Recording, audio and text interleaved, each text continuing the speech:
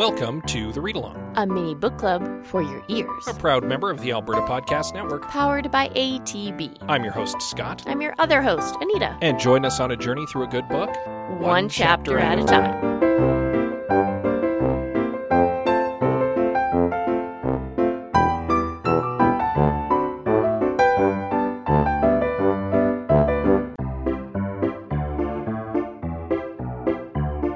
Creative minds need creative banking. That's why ATB created the Branch for Arts and Culture, a branch that understands artists don't live by the rules of standard pay schedules, so you can be creative and not have to worry about your checking account. It's a creative space for creative professionals, and just one more way ATB will always be more than just a bank. Visit atb.com/thebranch to find out how ATB's Branch for Arts and Culture can support your career in the arts.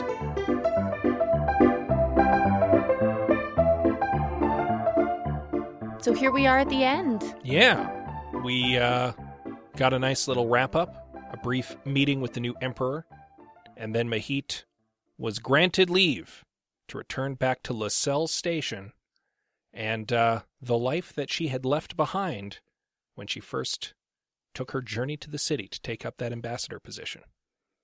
A changed woman, more than herself. Literally. Okay, you're getting ahead of me here. Don't get all book clubby and metaphorical on me. No, we're just giving a poetical, a Texcalanly style bookend to the aftermath, which is what we read last chapter. But that does indeed, as you say, bring us to the end of the book and to our traditional full book club episode where we can finally sit back and take a look at A Memory Called Empire by Arkady Martine as a whole. I take it back. Very apropos.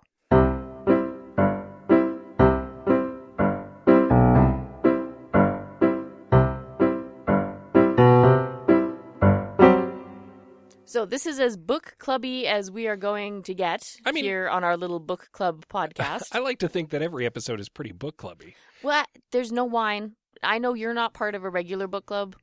I am part of like an in-person book club, and there is always wine and snacks. That's fair. But, I mean, we do the analysis and the discussion, at least to our listeners. To each other, to anyone who's listening. We do it chapter by chapter, but I still feel that's pretty book clubby. Oh, it's very book clubby. But as you say, most book clubs read the book and then discuss the whole book. And that is what we are here to do today. Yes. So. Also, at least my book club goes wildly off topic. And sometimes we don't discuss the book at all. Sometimes we just sit around and eat snacks and visit and drink wine. Yeah. Wine is crucial to a book club. I don't think you understand. Well, I hope very much then that all of our read-alongers, our gentle readers who are with us today, have snugged up with the podcast and a nice woolen blanket and a big glass of wine, maybe some cheese or an assortment of charcuterie.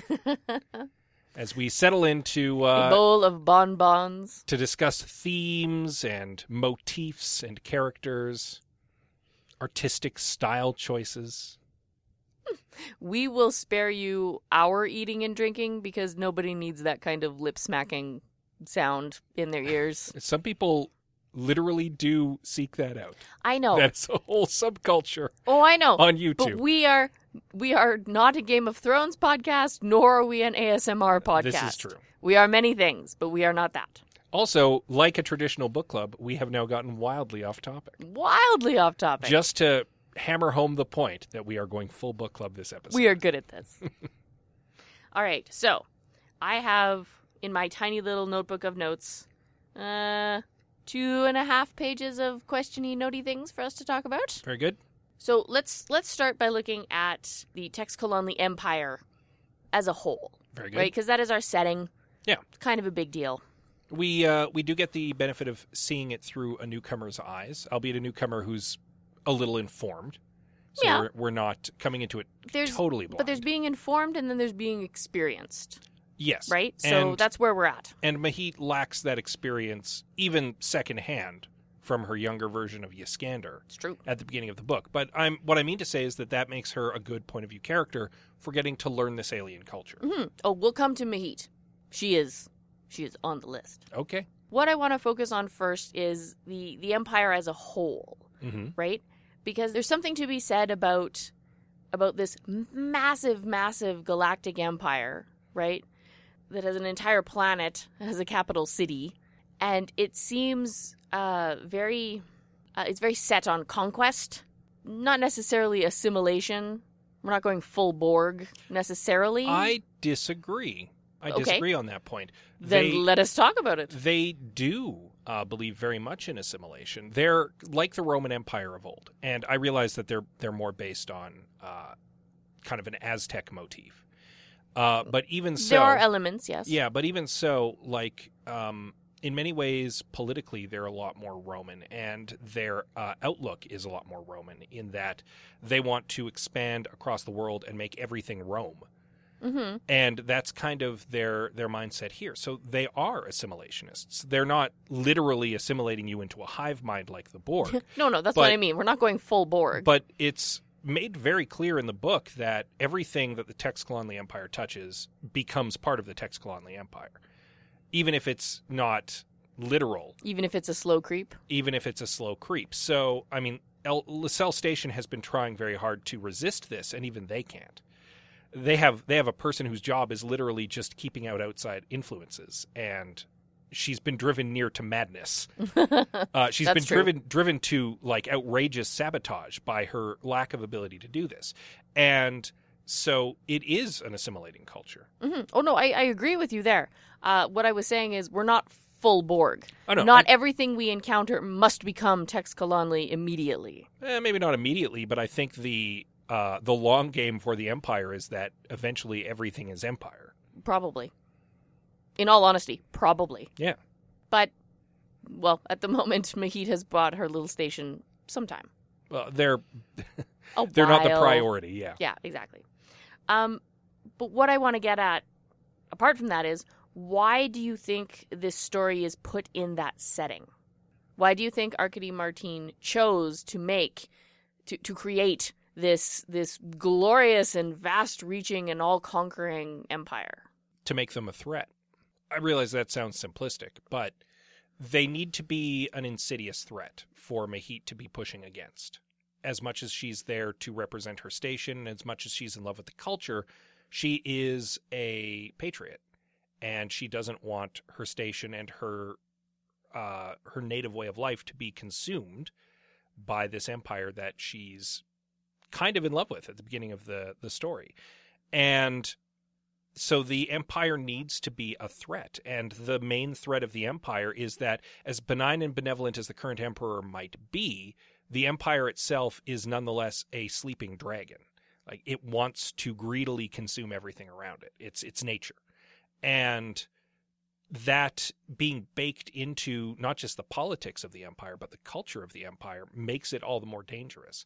The Tex-Calonli Empire is a danger to Lascelles Station. It's just not the biggest danger to Lascelles Station right now. Well, that's that we know of. Darge Taratz's plan is literally to jam the Empire down the throat of the others and hope that they wipe each other out, and hope the others chokes on the Tex-Calonli Empire on the way out. Yeah, he's kind of hoping for mutual cancellation, basically. So right? I think that's intentional, though. I think that Arkady Martine designed a culture that is very attractive and seductive and therefore dangerous. And there is that underlying threat right through the book, from the people Mahit deals with to the politics she's involved with to the literal threat of war from the Empire. Mm-hmm. The Empire is like a rose. And I'm going to use the floral motif because it's very apropos. Absolutely. Because it's very beautiful on top, but once you get to the stems, it's got all those sharp points. And you need to be careful how you handle it. Otherwise, you're going to get hurt. That is the Empire in a nutshell. It's true. No, that's a really good analogy, actually. Yeah. A rose is very fitting and accurate, I think. Perhaps a poison rose at that. A poisoned rose. All right, so let's move on to the culture. Even though it's presented as a little bit on the dangerous side, right? And we're experiencing the Tex-Calonli culture from the outside, right? Through the eyes of an outsider. It's still very beautiful, seems like too simplistic a word for it, right? So poetry is so important to this culture, and it's deeply ingrained. Poetry affects their architecture. that's saying something. Everything needs to be symbolic, right? Everything needs to mean more than you think it means, right? So I want to talk about the significance of that, because poetry is meant to be all about emotions and symbolism and deeper meanings. And when you build a culture around it, it seems extra is the most modern word I can put on it. I also wrote here about opulence, because that's something we see over and over again, specifically in the palace. And, I mean, yeah, most of the action takes place in the palace. The few times that we leave the palace, the opulence drops off. Oh, agreed. But in the palace specifically, where we spend most of our story and deal with most of our characters, everything is gorgeous and opulent and unnecessarily extravagant sometimes. Your thoughts about Texelani culture?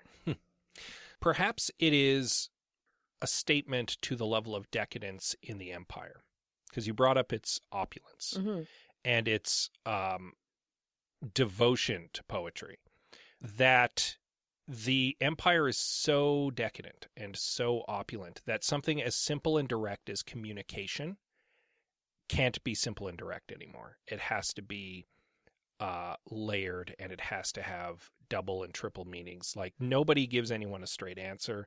Everything has to be full of metaphor, right? Something as simple as a note to join someone for lunch has to come with a cryptic cipher. Like, nothing is straightforward, and I feel like that speaks to the level of decadence in the empire in a way, in an interesting way, that they're so they've reached such a level of grandeur that the simplest things have taken on religious meanings and deep cultural meanings and need to be as drawn out and as unnecessarily convoluted as possible. Nothing is simple anymore. Yeah, and I think that speaks a little bit to the author a bit. I think Arkady Martine likes language. Oh, obviously she does. And I think that this was an excuse for her to maybe flex that a little bit.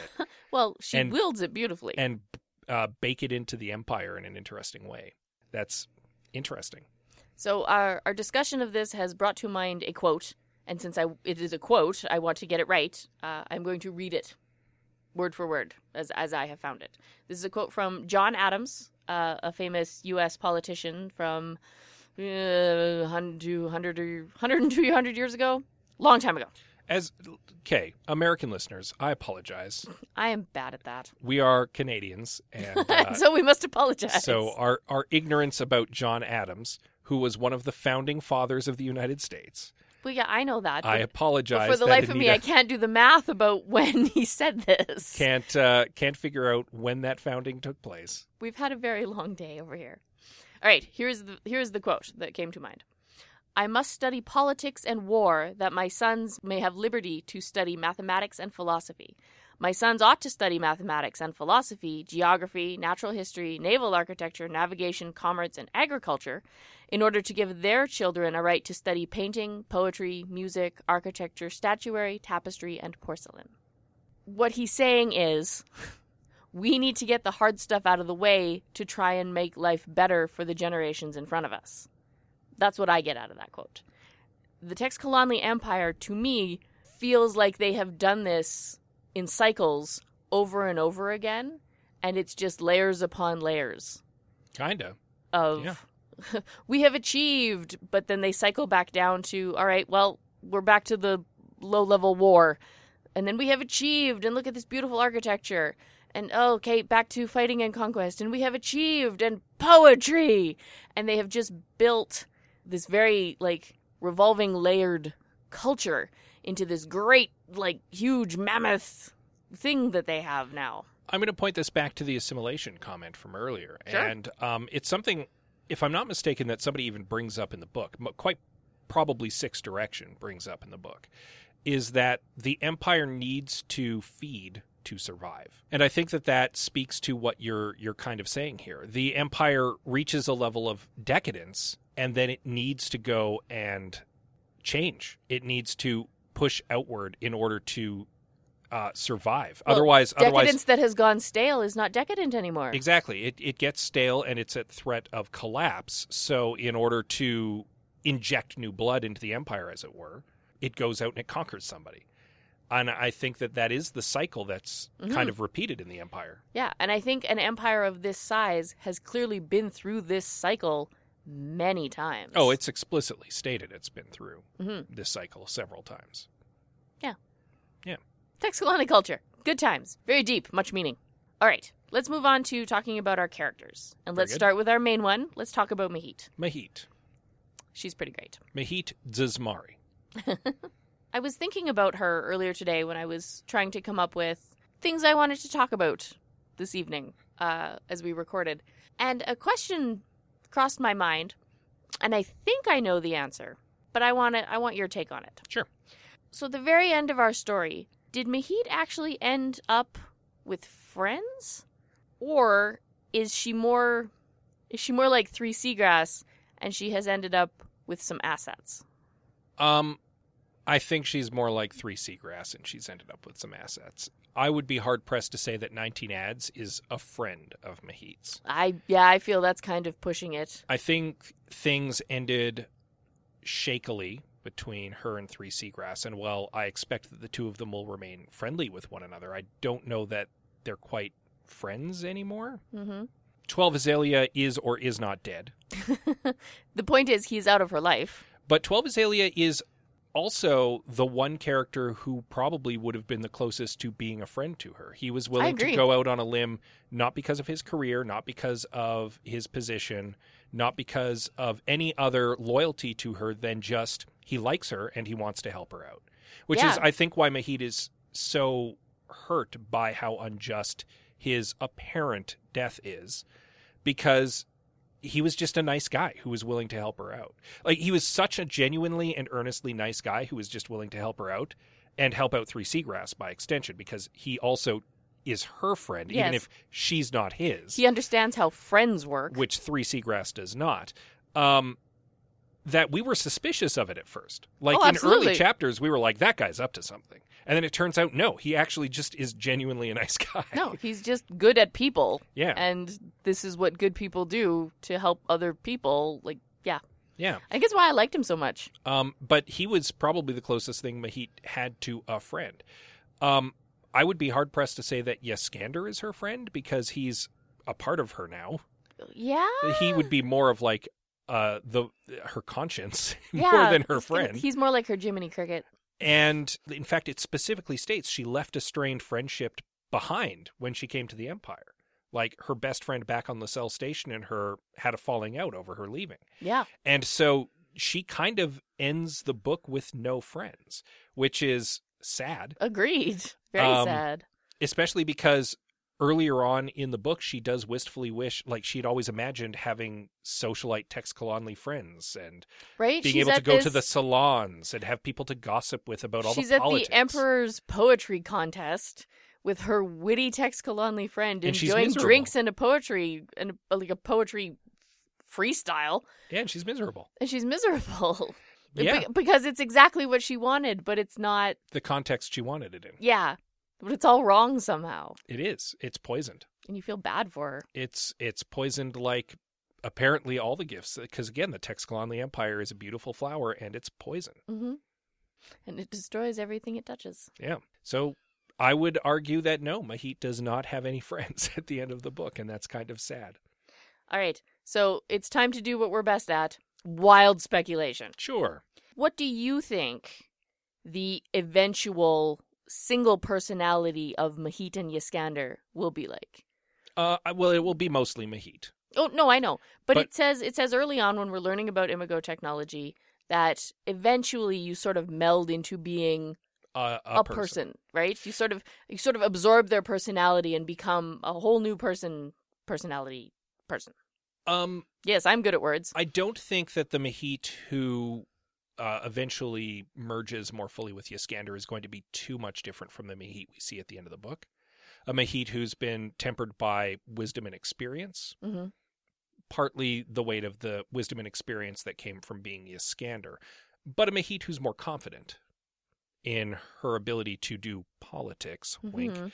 And at the very least, a little more familiar with who the players are. And I don't think Yaskander will totally go away. He'll never totally go He'll away. fade out a bit because, if I'm not mistaken, one or two of the other Lascelles counselors in one of the interlude chapters mentions that they can still kind of get the impression of what their imagos have to say or think about their actions. So I don't know that that's necessarily like he'll always be a little voice in the back of her head, even if it's one that doesn't chime in as often. An audible voice playing inside her head. Yeah. Yeah. So, and who knows, the residual damage left over from the broken Yskander might leave him as a voice in the back of her head. Right? I think she's going to be a challenge to her psychotherapist when Back on she gets back to the station, because she's in a very unique situation. She's had an old broken imago removed, and she's only got like ghost traces of that Yskander left, and has been replaced with a new, older Yskander. Like, she's been through a weird doubling of imago in like a weird black market kind of surgery way. A situation that she straight up says is rare at best, if not unheard of. So I wouldn't be surprised if she goes to her doctors and they're like, "How are you alive? This is crazy." Someone will be writing an interesting medical paper for peer review. Miracle of science. That's what she is. I've been pondering this one for a little while, and I'm not entirely sure what I think they'll be. I think as a person, in assuming that the next book still follows the trials and tribulations of Mahit, which I would expect. It might not. It might not, but my expectation is we will revisit Mahit in some capacity. Very good. I don't expect that she would be much different than the Mahit we get at the end of the book. I think it depends on how long or how far apart the sequel is from this story. Right? Well, as you pointed out last chapter, the sequel hook is, I will call you when I need you. So, presumably, 19 ads will still be Emperor, and Mahit will be our main character. Possibly. Or at least one of our main characters, if not our focal point protagonist. It is so delightfully appropriate that that statement is just vague enough that it could go either way. Well, again, as you said, that's the sequel hook. Mm-hmm. Okay, so this whole book was really Mahit's first couple weeks on the job. Yeah. Right? That's it. That's all we've got of her. So, going forward, do you actually think she'll be a good ambassador? I think she's We don't really know. We've only seen her first little bit. I think she already has proven herself to be a pretty good ambassador. She averted a war that would have conquered her station. True. And made a vital alliance with the emperor of the neighboring warmongering nation state. Well, and bartered with them to get them to attack an unknown enemy who's amassing at the border. I would say that is a diplomatic coup. Yes. This is not her day-to-day. No. Unless it is her day-to-day, in which case she has a very stressful job. To me, this seems more like one crisis averted, and it just happens to be in her first week. Well, the rest of it is all busy work, right? It's answering mail and signing documents. Well, that's what I mean. Do you think she'll be a good ambassador? A mindless factotum could do that job. Okay, fair. An ambassador can do that job and then also do the diplomatic stuff, and she has proven that she can do the diplomatic stuff. She can do, as the Tex Calonley would put it, politics. Yes, Wink. okay. So, yeah, I think she'll be a fine ambassador. Do you think she'll be the ambassador for a long time and or meet a similar end to Yskander? The interesting thing about having the Imago technology baked into the plot is that you can do a legacy character very easily. Mahit could be assassinated in the next book and then still be in future books. It's true. Because the next ambassador would just have Mahit in their brain. And also Yskander. So it's interesting that you can do that with the technology in the world that Arkady Martine has built here. I don't think Mahit will necessarily meet a grisly end in the near future. I really hope not. But I could see future books being after Mahit has shuffled off and Mahit still being around in an advisory role in someone's brain. I can get behind that, actually. I would be okay with that story. It's like, spoiler alert for Deep Space Nine, it's like Curzon Dax becoming Jadzia Dax becoming Ezri Dax. Yeah. You still get kind of the same character. Yeah, you always have a Dax. In each iteration, but also a different character. Yeah, I can get behind that. Okay, so one more thing about Mahit before we carry on. Lots of protagonists in novels are written a little more on the quote-unquote everyman side to make them easily relatable to anyone in an audience. Mahit isn't like that. No, and kind of by necessity, because we're looking at a society that is so far in the future and is so divorced from our, at least certainly, I'm going to say North American culture, that by necessity, Mahit is going to be kind of alien as well. She's certainly more normal and more relatable to us than Tex Kalanli. That was going to be my follow-up question. Because she's written so specifically, is she relatable, do you think? I would say yeah. She's the young, wide-eyed fish out of water. She's the country bumpkin who's come to the big city for the first time to do the big job. And I think that's relatable right from jump, even with the fact that she's got another personality riding around in her head, and she's a 7 to 8 foot tall woman who lives on a space station. I think that, and aren't we all really? I inside? think that still makes her relatable because the situation she's in is extremely relatable. Everyone's been that fish out of water, going to a new job, going to a new city, going to a new school, and that's very humanizing and that's very relatable. And I think that makes Mahit a good focal point character because you can hook onto that right away. Even if it takes a few chapters for you to go, oh, she's 8 feet tall. Oh, she's spent most of her life living in a cubicle. And you do start to see that cultural difference as you get to know her more. But you have that initial thing that you can glom onto.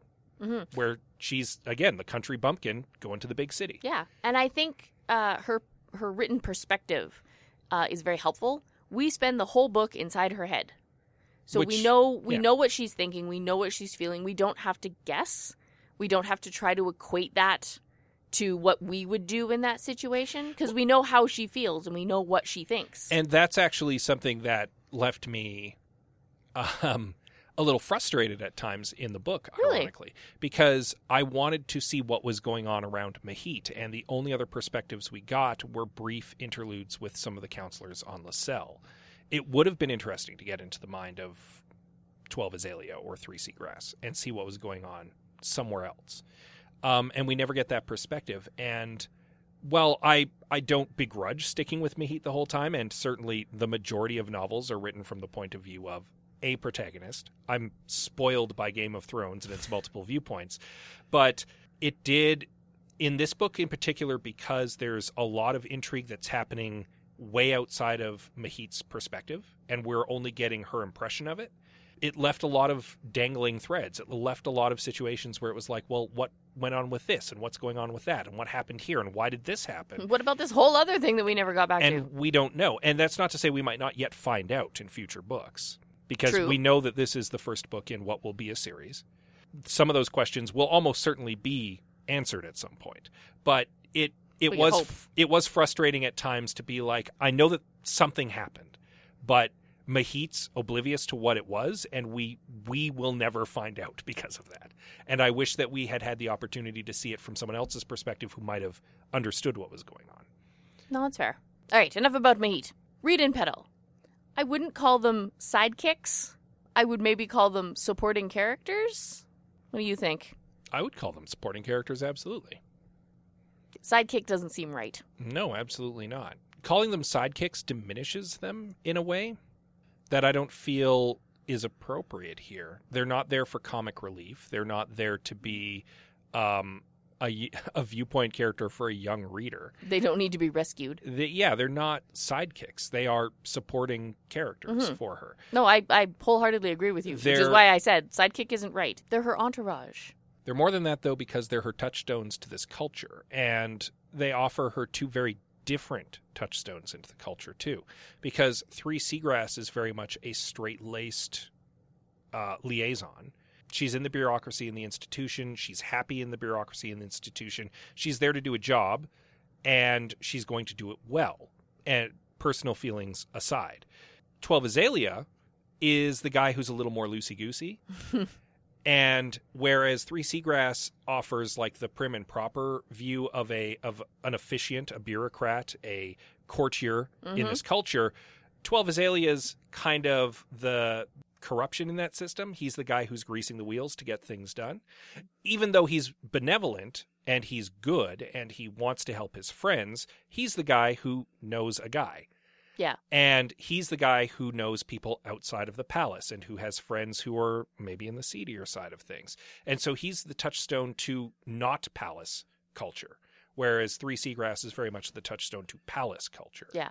If Three Seagrass is the trade, 12 Azalea is the tricks of the trade. He's the craft. Yes, exactly. The trade craft. Exactly. Which is appropriate because they're both ostensibly spies. They both work for the Ministry of Information. Yeah, more or less. It's just that Three Seagrass is more like an analyst and 12 Azalea is more like an agent, I guess would be the best way to kind of describe that. Yeah, I can get behind that. 12 Azalea goes out and networks. He knows people. He can evade people. He knows how to sneak. Mm-hmm. Three Seagrass collates information. She cuts through red tape. She gets through bureaucracy. Yeah. They're two different kinds of spy. And surprisingly good supports for Mahit because she happens to need both of those things in spades. Yeah, she needs someone who can help her with the information and with the bureaucracy, and she needs someone who can get stuff done for her. And they both offer her those skills. Yeah. So two really well-suited companions, I would say. Yeah. So despite the fact that you spent this entire book not trusting Three Seagrass at all ever, did you find her to be likable? Yes. Because I liked her. Just because she's not fully trustworthy doesn't mean that she's not likable. In fact, that makes it worse. That makes it almost kind of worse that she's not trustworthy. There's a lot that kind of goes on with Three Seagrass, which is just suspicious enough that it constantly kept me on my toes. Even though at no point in this book did she do anything betrayal-esque. Overt. Again, we're not privy to Three Seagrass's thoughts. She know. may have betrayed Mahit at some point, and we don't know. I'm just saying. I don't believe that she necessarily did. I'm just putting that bug in your ear. She spent a day in the hospital after being electrocuted by the city. She knows people. She made some suspicious comments that made Mahit prick up when they were on their way up to 8 Loop. We don't know whose creature Three Seagrass is, and she is certainly someone's creature because someone assigned her to work with Mahit, and we don't know who. That's fair. But in the end, Three Seagrass proved steadfast. Yeah. From at least Mahit's point of view. So if she's playing a game, it's a long con?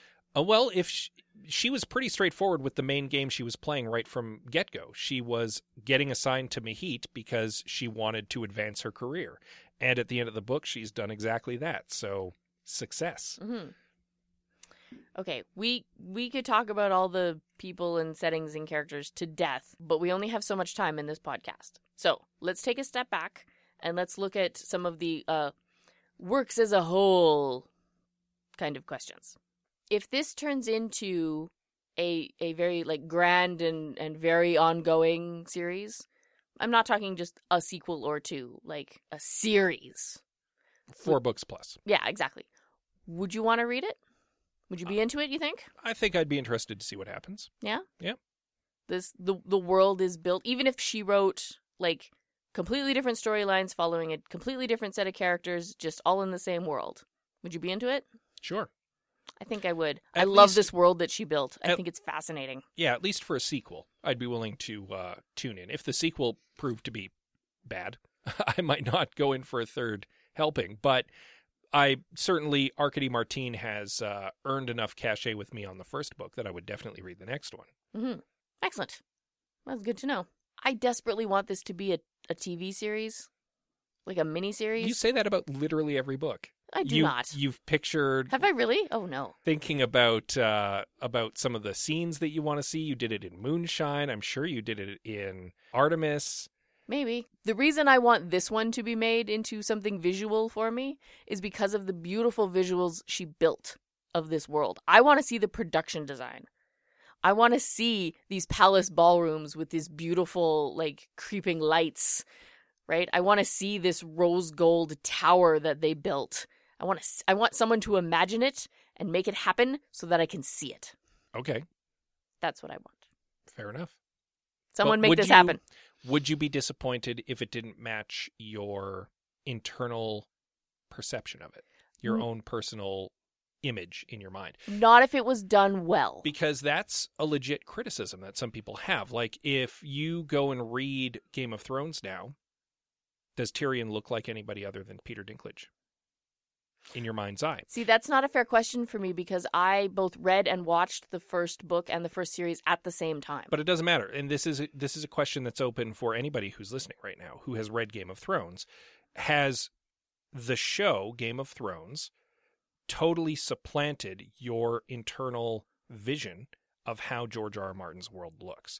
Does Tyrion look like what you originally thought he looked like in your mind's eye, or does he look like Peter Dinklage now? My guess is, for the majority of people, and I'm not necessarily saying for everyone, the answer is yes, he looks like Peter Dinklage now, because Peter Dinklage was very well cast as Tyrion. Very. But even so, that means that the directors and the production designers and the show's vision for that character has supplanted your own. You're now seeing their vision, not your vision. Mm-hmm. And for some people, that's bad. That's not good. There are a lot of people who don't like to watch shows based on books that they enjoyed, specifically because they don't want that. They don't want it ruined. If you reread Lord of the Rings, will you be seeing Peter Jackson's movie in your mind's eye? Maybe, because when I watched Lord of the Rings, like years after I had read the books, it looked like it was supposed to in my head. Or at least which close means that enough. close enough. My imagination really closely matched the production designer's vision. And that's fair, but at the same time, you're still seeing their vision. Yes, now. I know. And not necessarily the vision that Tolkien was putting on the page, and not necessarily the image that you were picking up off the page. Now, and this is not me trying to poo-poo the idea of doing a TV series based on a memory called Empire. I'm not trying to say that. I'm just bringing up an interesting point. Oh, no, agreed. Which is when you translate something into a movie or a television show, and you take something that's written and you translate it to a visual medium, in some ways you are imprinting your vision of it onto the book. And that can change a person's perspective. Yeah, especially if it doesn't look right, quote unquote. Yeah. To what they think it should look like. Kinda, yeah. But So I think if someone with a very vivid imagination and a big enough budget could really impress me fair enough. with some of the beautiful stuff in this book. Maybe so. And I'm not saying that they might not. And I'm not saying that Arkady Martin should now be hanging up on calls from Hollywood. That's not what I'm suggesting. I bring it up as an interesting point of conversation and an interesting thing to think about. Okay. Super generic question. What was your favorite part? My favorite single part of the book might be the poetry contest. That's what I was going to say. Just because I think it's the most visually interesting, and it's got a lot of interesting characters, unfortunately some of whom don't return in this novel, and I hope return in future ones. Like 30 Larkspur, we don't really see much of after this point. True. The alien ambassador who she encounters, Yes. I think would have been an interesting character to have come back. And her ambassadorial salon, I think that would be an interesting thing to see.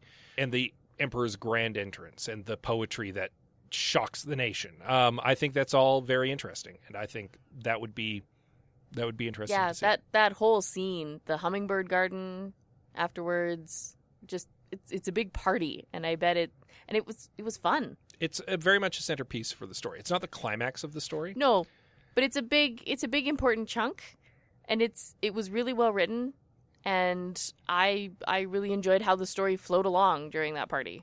Yeah. So look at that, we have the same favorite part. Yeah, I don't know. We are married. I don't know that it's necessarily my only favorite part. No. But it's Most favorite. the first thing that comes to mind if you ask me what my favorite part is. All right. If you had to summarize the theme of this book, and or why do you think Arkady Martin wrote this book, what would you say? Let's get really philosophical here. What is our author trying to say with this grand work of hers? Well, I mean, the word memory is right in the title. And and as such, it has a great many meanings. Indeed. And it's definitely a theme that runs through the entire novel, because we're dealing with a culture that has a far-flung memory that it is very anchored to.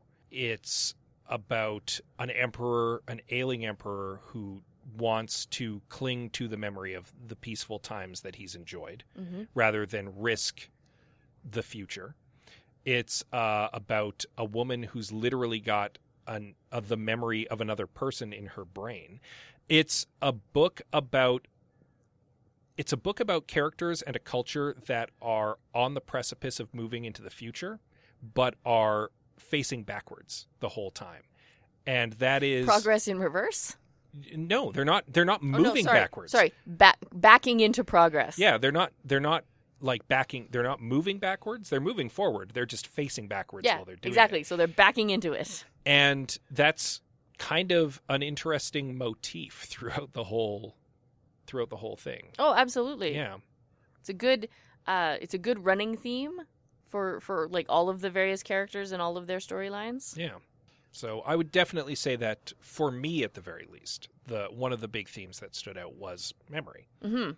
No, that's very succinct. Very well put. You're all smart and stuff. Because I can say there are several themes in the book, but you're right. The main one running through it has to deal with memory. And I think summarizing it as backing into progress is pretty good. Surprisingly accurate.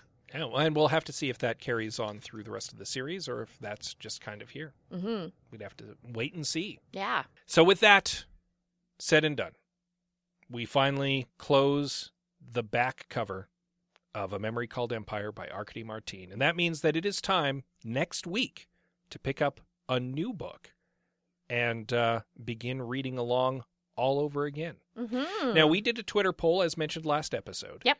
And the 4 genres that we put up for vote were horror, mystery, fantasy, and science fiction, because we want to kind of stick in the genres. Yeah.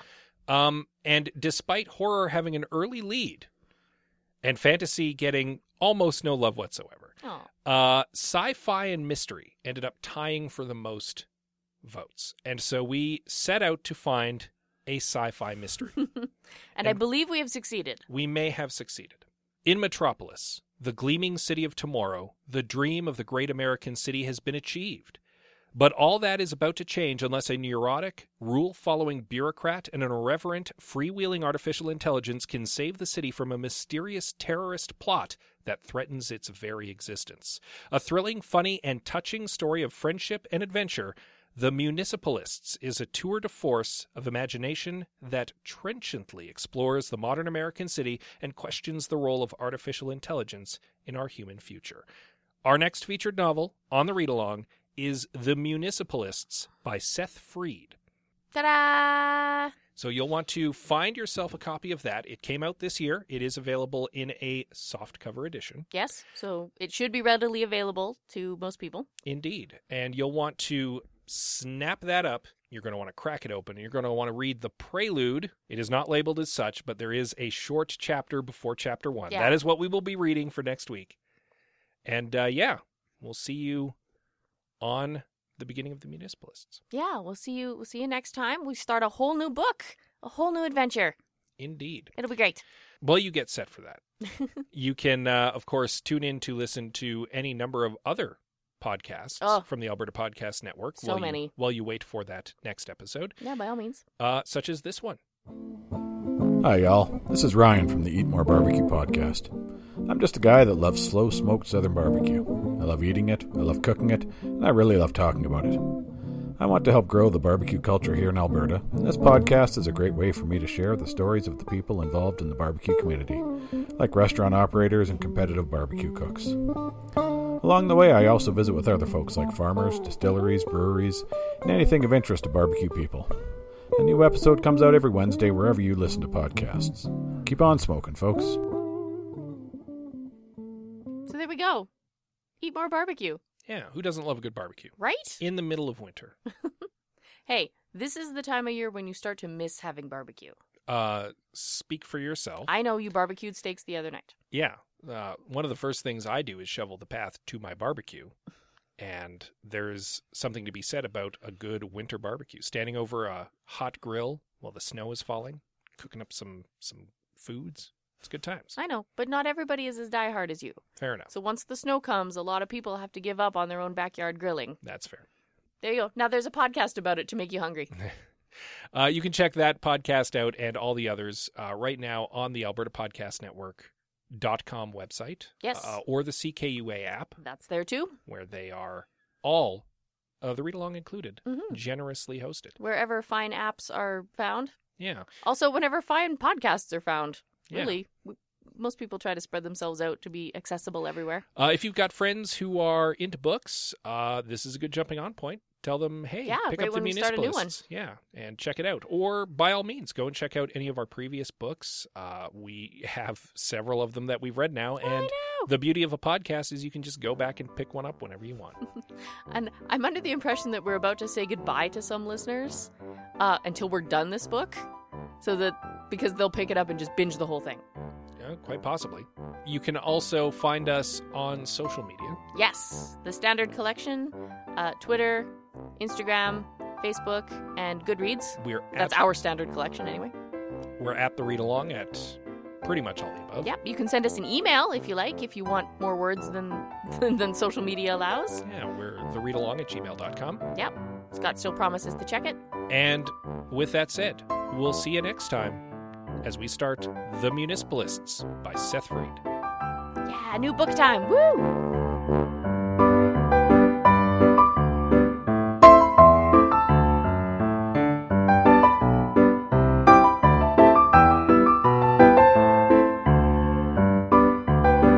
Thank you for joining us on The Read Along with your hosts, Anita and Scott Bourgeois, a proud member of the Alberta Podcast Network, powered by ATB. All Read Along music is by Kevin MacLeod at Incompetech.com. Cover art is by Aaron Beaver. Be sure to join us on Twitter, Instagram, and Facebook at The Read Along, and check out our group on Goodreads.com.